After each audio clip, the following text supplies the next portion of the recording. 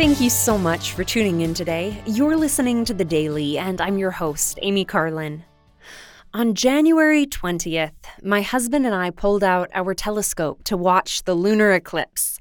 We invited some friends over, and we and they watched the red moon.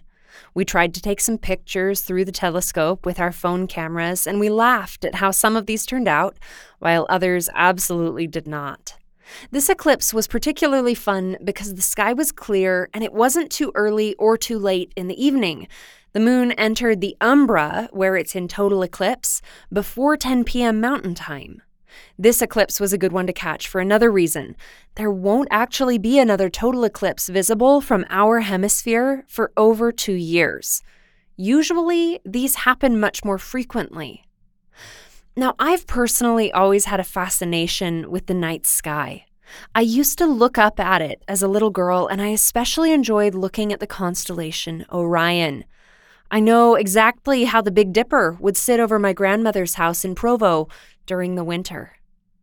My uncle gave us an enormous Newtonian reflector telescope when I was about 11. The telescope itself was about 4 feet long from end to end. I enjoyed looking up at the sky, but I didn't use it often enough, and so we ended up getting rid of it. There was a lot of light pollution, so we couldn't see a lot, but I was very upset when I learned it was gone. My fascination with the sky continued as I grew up, and I took an astronomy class when I went to the university. My husband had taken the class several years before, and he highly recommended it.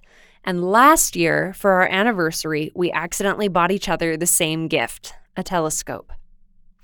I think my fascination with the night sky is partially fueled by how often wonders in the heavens are mentioned in the scriptures. Heavenly signs preceded the birth and death of Jesus Christ. Revelations tells us many signs that will come before he comes again.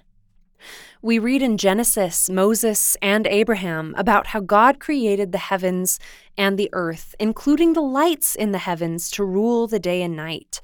We learn of stars in the sky and how the Lord promised Abraham that his children would be as numerous as the stars of the sky in multitude, and as the sand which is by the seashore innumerable.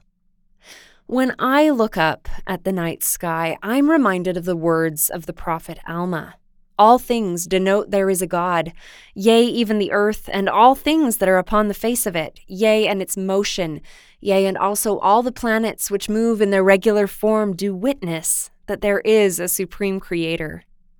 And as C.S. Lewis taught, I believe in Christianity as I believe that the sun has risen, not only because I see it, but because by it I see everything else. As we see the wonders around us and above us, let's allow them to bear witness to their Creator, who is also our Creator.